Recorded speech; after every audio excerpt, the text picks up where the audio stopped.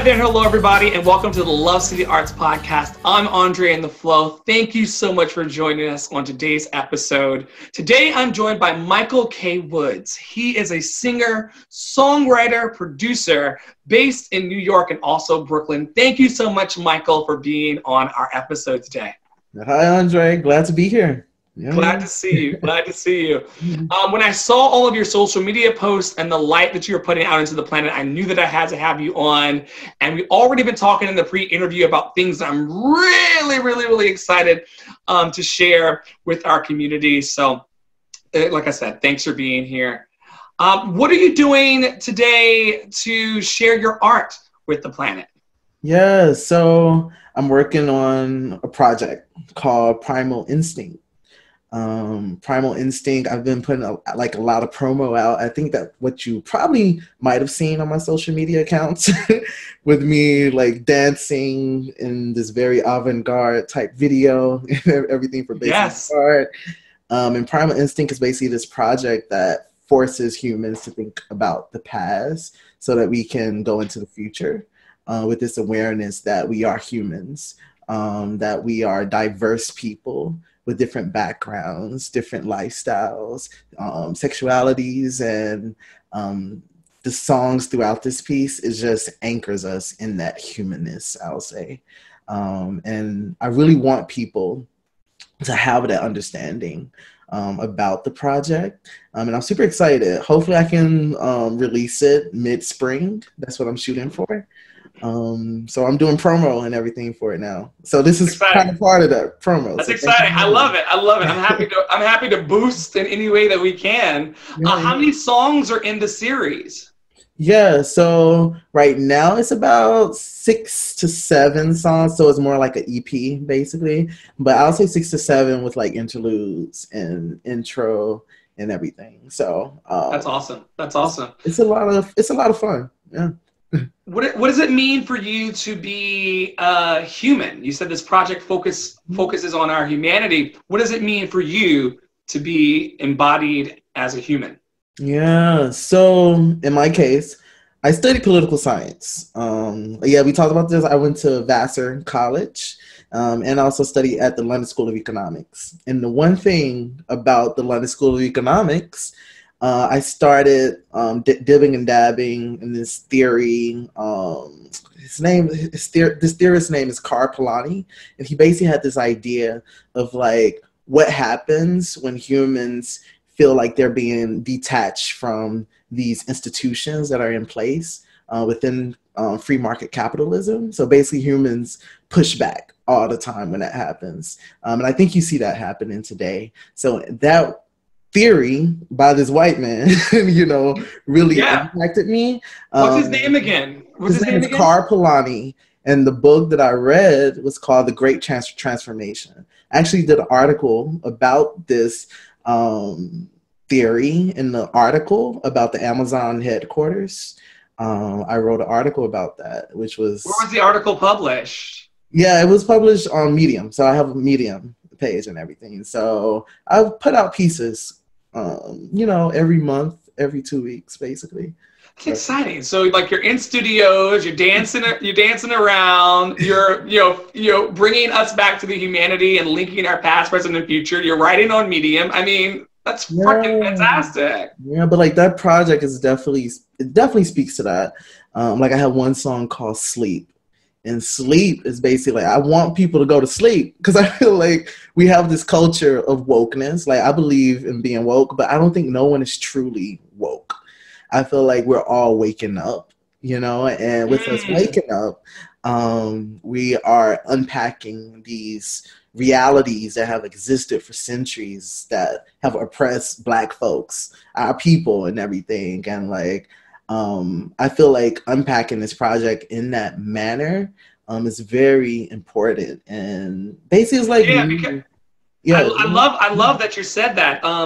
That woke, to say that I'm woke is to say that I'm at the definitive end of the journey. It leaves no room for expansion and growth and learning something new about people. Oh yeah. And Angela Davis, she's been putting forth this politics now where it's like, you need to get rest, like self-care that's the most radical thing that we can do when we're moving forward within our revolutionary pursuits, basically. Mm-hmm. So Do you think your music is a revolution?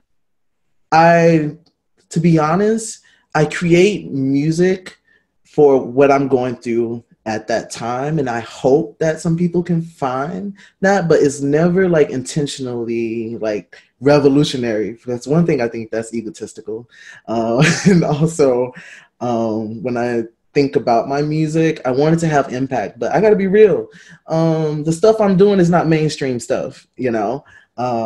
It's I probably may not make millions off of this, but the thing about at the end of the day, I know I'm creating impact. And I'm speaking to folks, and like I know I'm speaking to folks because I always get these messages of support that just keeps me going. So thank y'all so much for like supporting me, because it's hard. You know, it's very hard. And that's just real. That's real talk. Yeah. When you say that it's speaking to folks, who are the folks that you're doing this for? If you could paint a broad stroke picture of who they are in your mind, who are they? Oh yeah. Sometimes I joke around that I was talking to like a marketing team basically. We were trying to figure out strategy on like to market my project and everything. And these talks are still going. Every artist know you got to figure out your audience. And I joked around. I said, okay, I think my audience are Black intellectuals. Okay. I have a lot of white hipsters too, which is interesting, and they know that.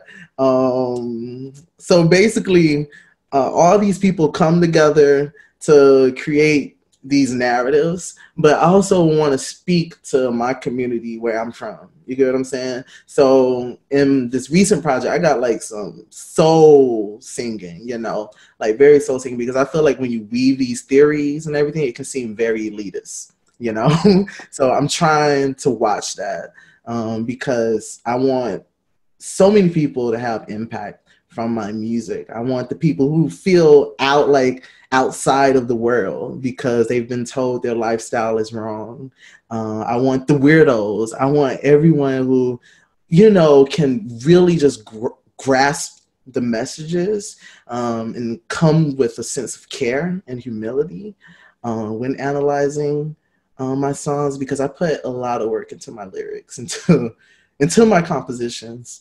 It's just not a simple project, or none of my projects are, I don't think. Right. Yeah. It sounds like you're developing them for a self-aware mind, people that are trying to do introspection and self-healing and actually pay attention. Yeah, and it's hard. It's super difficult to craft these audiences because I feel like in mainstream media, people want you to know, you know, what is your audience? And I'm still unpacking that too, because I feel like I get so many people who are engaged with my work, you know, and it's hard to really just come to terms with that, I think. Yes. Yeah. When did you first fall in love with your art? Like, when did your art first find you? Oh my goodness. Dude, this is hard. Why? Because I feel like, when did I first start? Oh, okay. I'll say when I was like a child, like 4 or 5, basically. My mom, she studied music. She went to conservatory. Like, she's classically trained. She has a very different background than me. Like, I'm not, you know, classically trained. I mean, I started becoming classically trained, like I said, when I went to school and everything. But with her, she was always like playing hymns, classical pieces in the house. You know, that's such a privilege. Like, I always think about how much of a privilege that was, that she used to like take me to these ballets. Like, I remember seeing Alvin Ailey in middle school, and that just changed my life. I was like, oh my goodness, I want to be a dancer.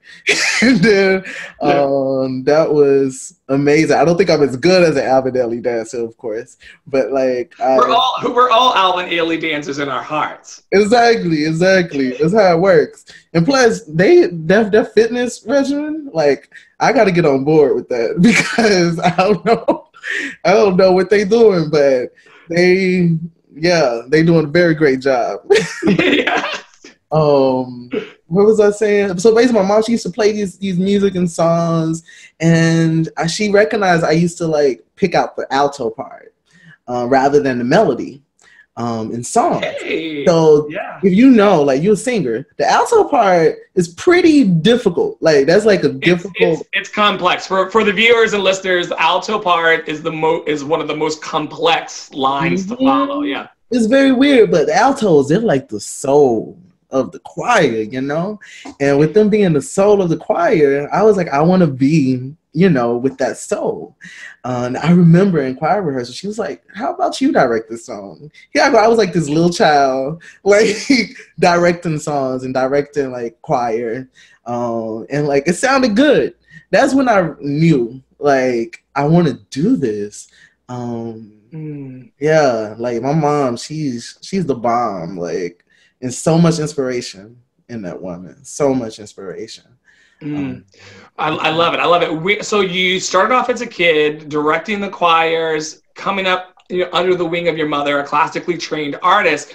And then when did you start making the transition out of just doing it for fun into like, you know, something that was actually a day-to-day reality for you?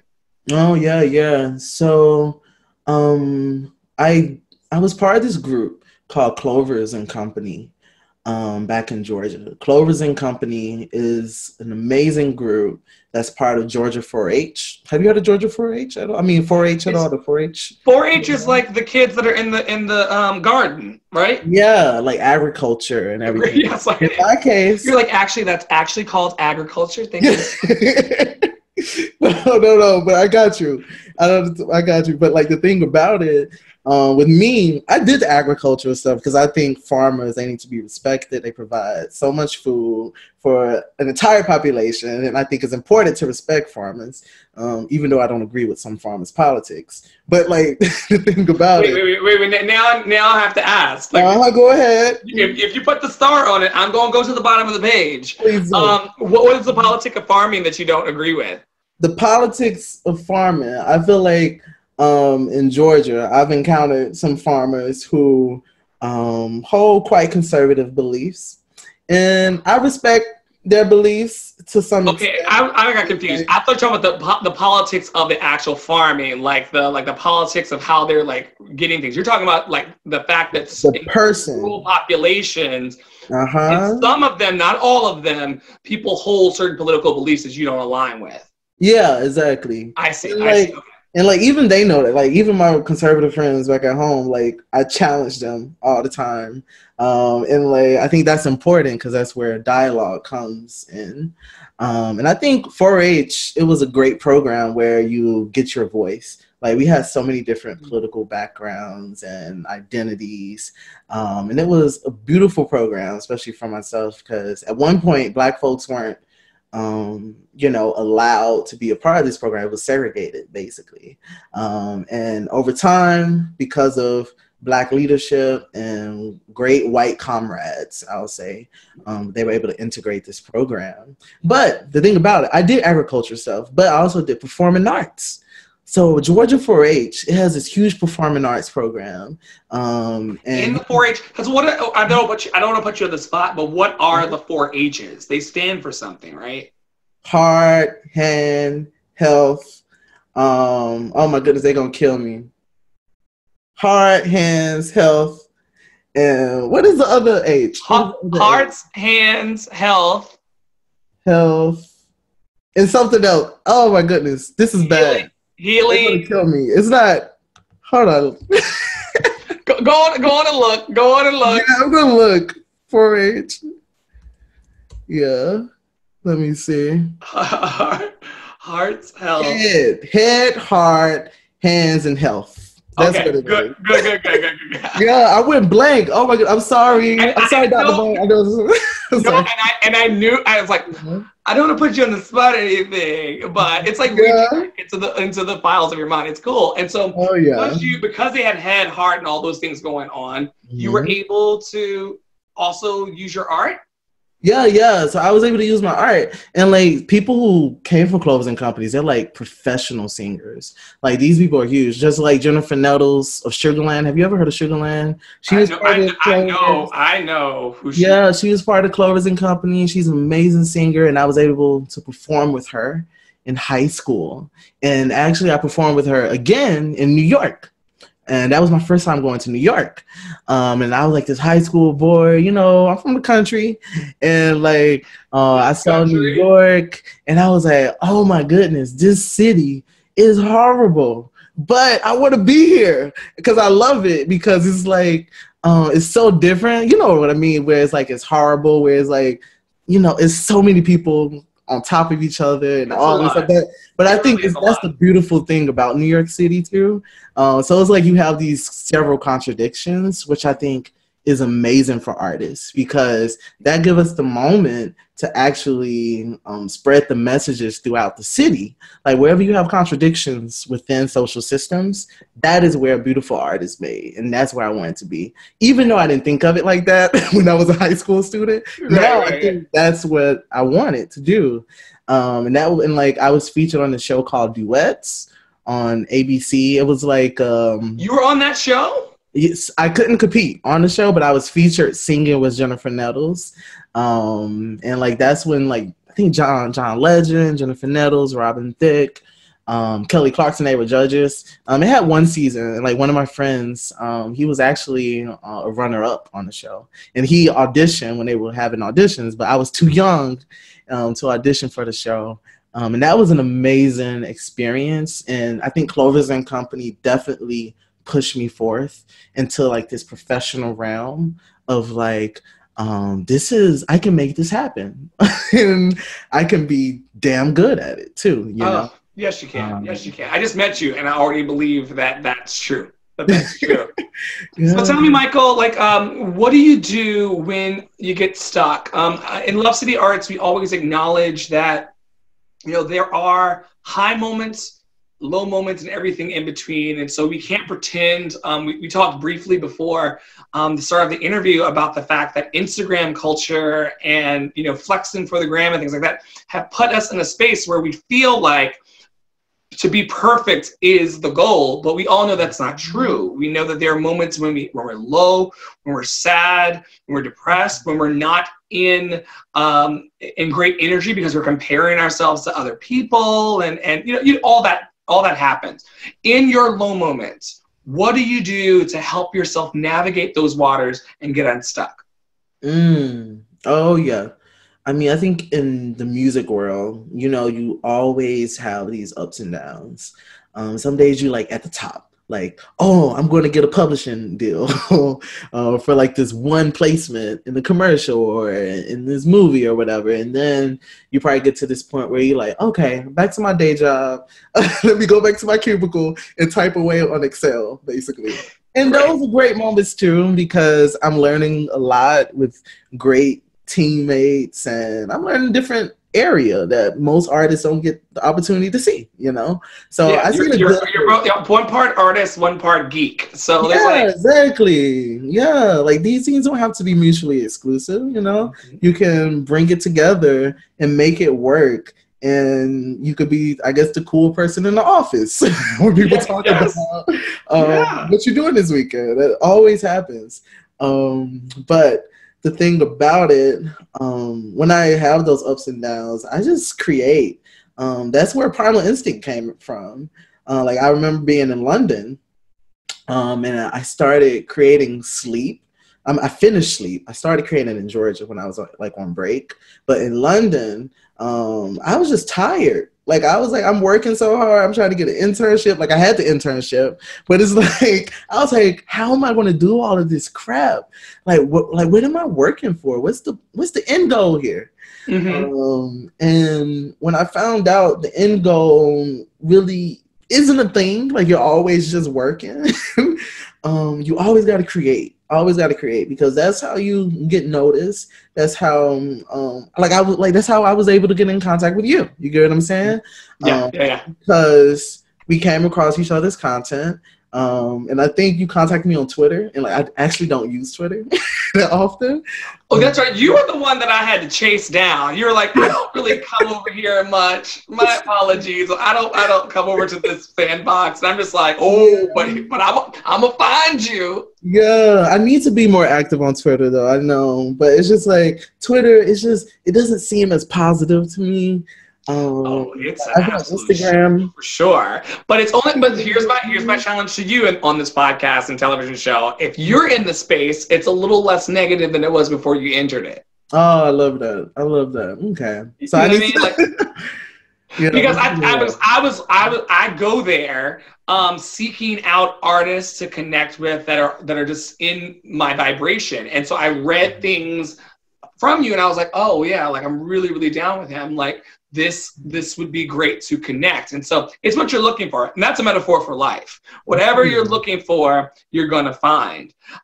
You said that when you get stuck, you like to create. So are you keeping your laptop with you all the time? Is there a notebook that you're keeping for when you're inspired to kind of dig yourself out? Like, what's your process? So let's say if I have a song or something.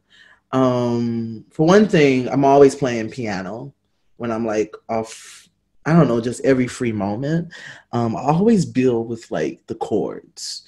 And once I get the chords, I end up putting the lyrics to it. Let's say if I'm just on a train or something, I don't carry around a journal. And I feel like most people, they see like an artist, they're like, oh, they must carry around a journal every time because, you know, I'm artsy and all this. So, but it's not like that. You're like, not this artist, not today. No, not this artist. Because I'm like, I got my gym bag and all this stuff. I don't need another thing. I probably got a book, but it's just like, I use my phone and I use my notepad. I love my little notepad on my iPhone because I'm able to type right on the spot. And you can use your notepad anywhere, just about. Yeah, and I create those lyrics. Sometimes I'll record the chords using the voice memo function on the iPhone, and I use that. And I'll just be playing it over and over in my head, and I try to write lyrics, match lyrics to it, in the most random moments.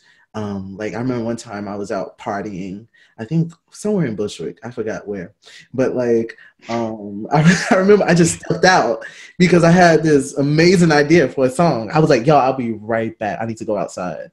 I need a breather.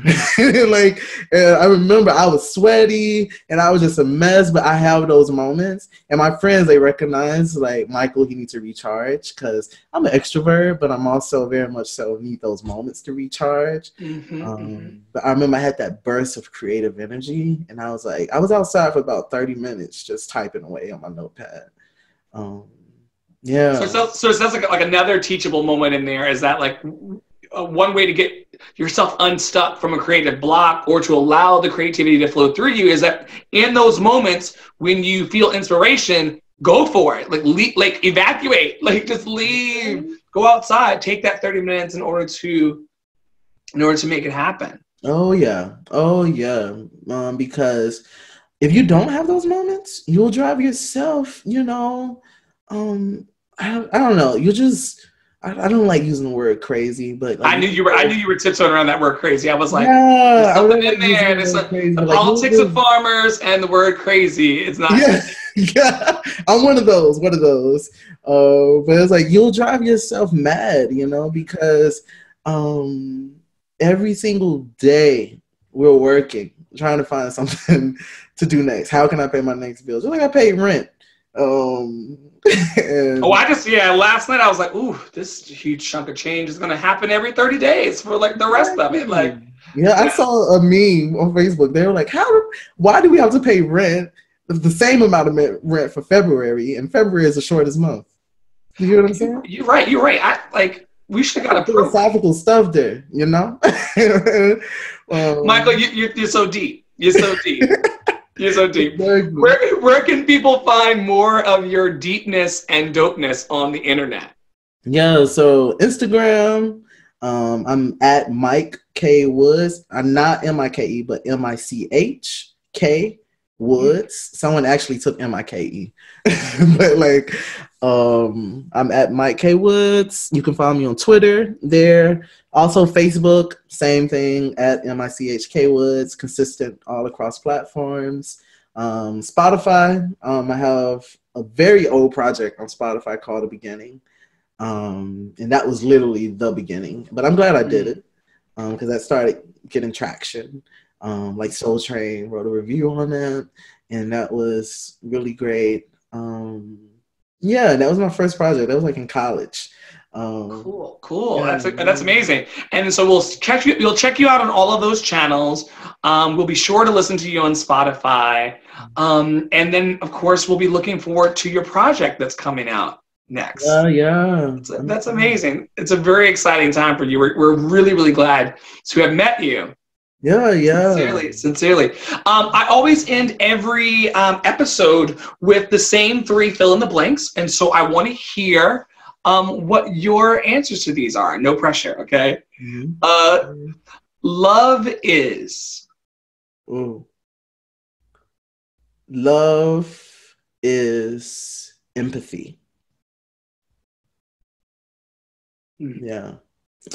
I feel like at this moment, we're like in a moment of crisis where people don't understand the other person because we don't see ourselves in this person's shoes. We always try to get away from the fact that this other being is a beautiful human, you know? Yeah, people want to make us the same. I feel like we have forces that are trying to make us the same, but we can't be the same. At the end of the day, nature is diverse, nature is beautiful.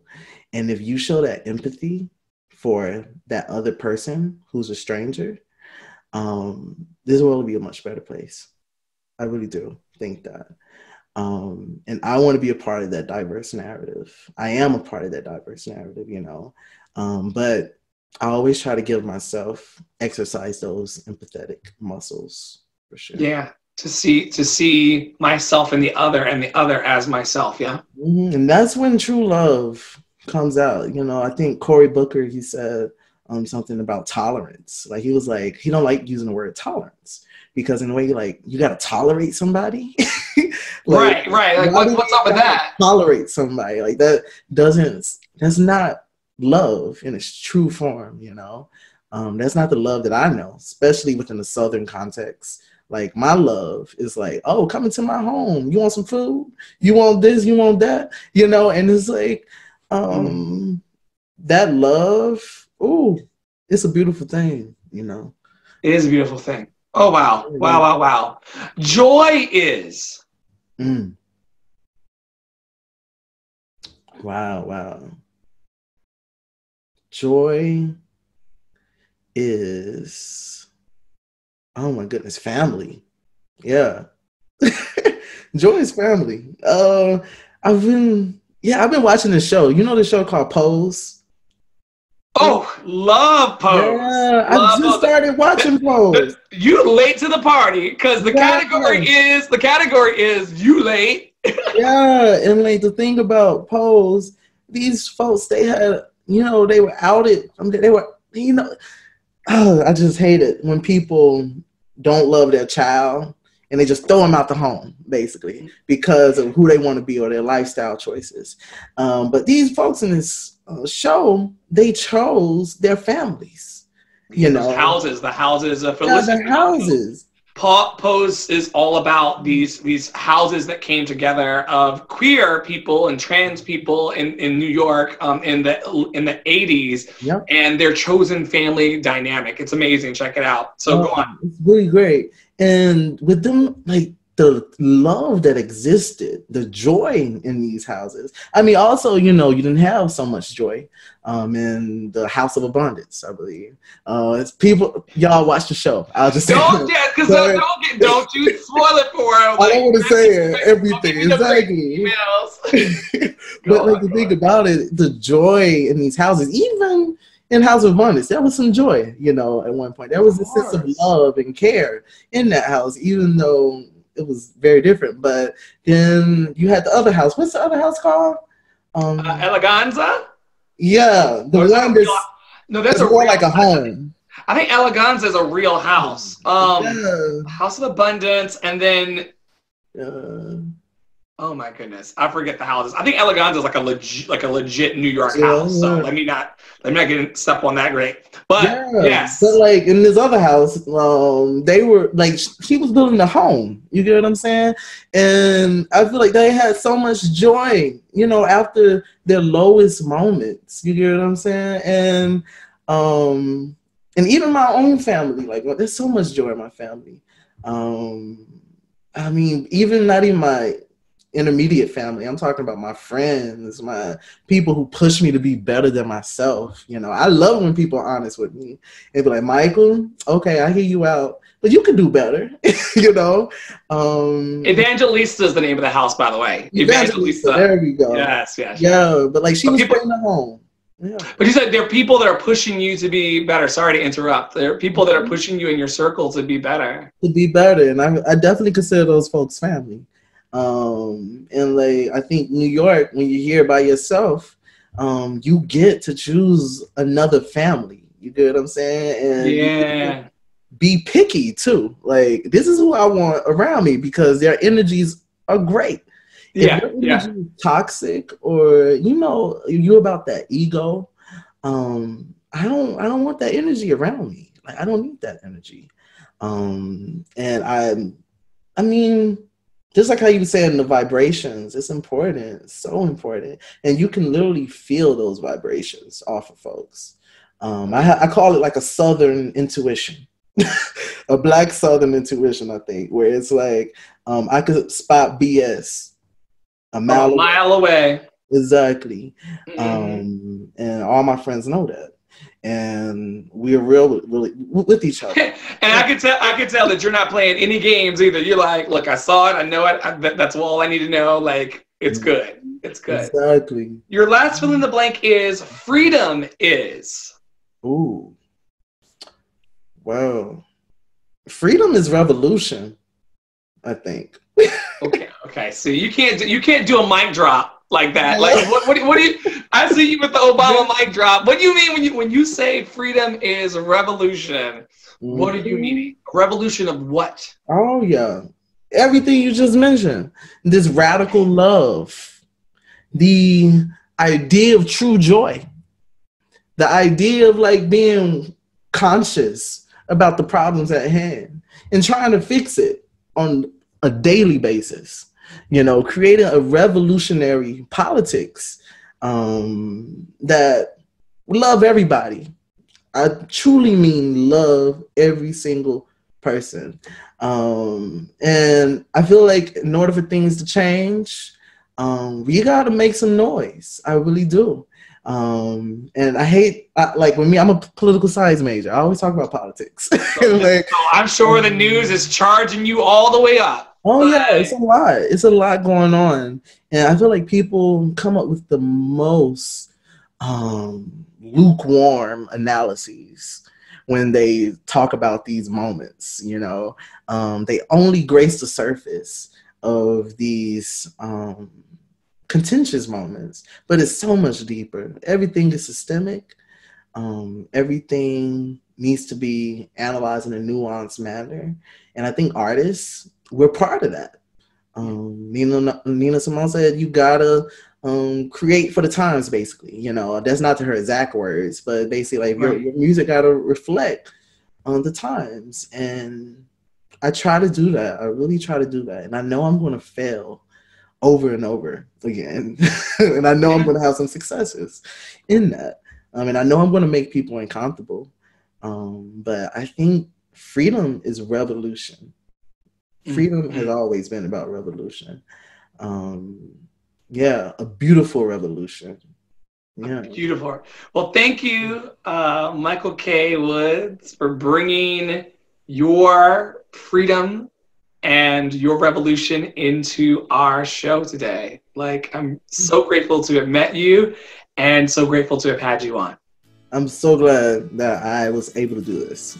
And thank you for the work you're doing. Yeah. Thank you.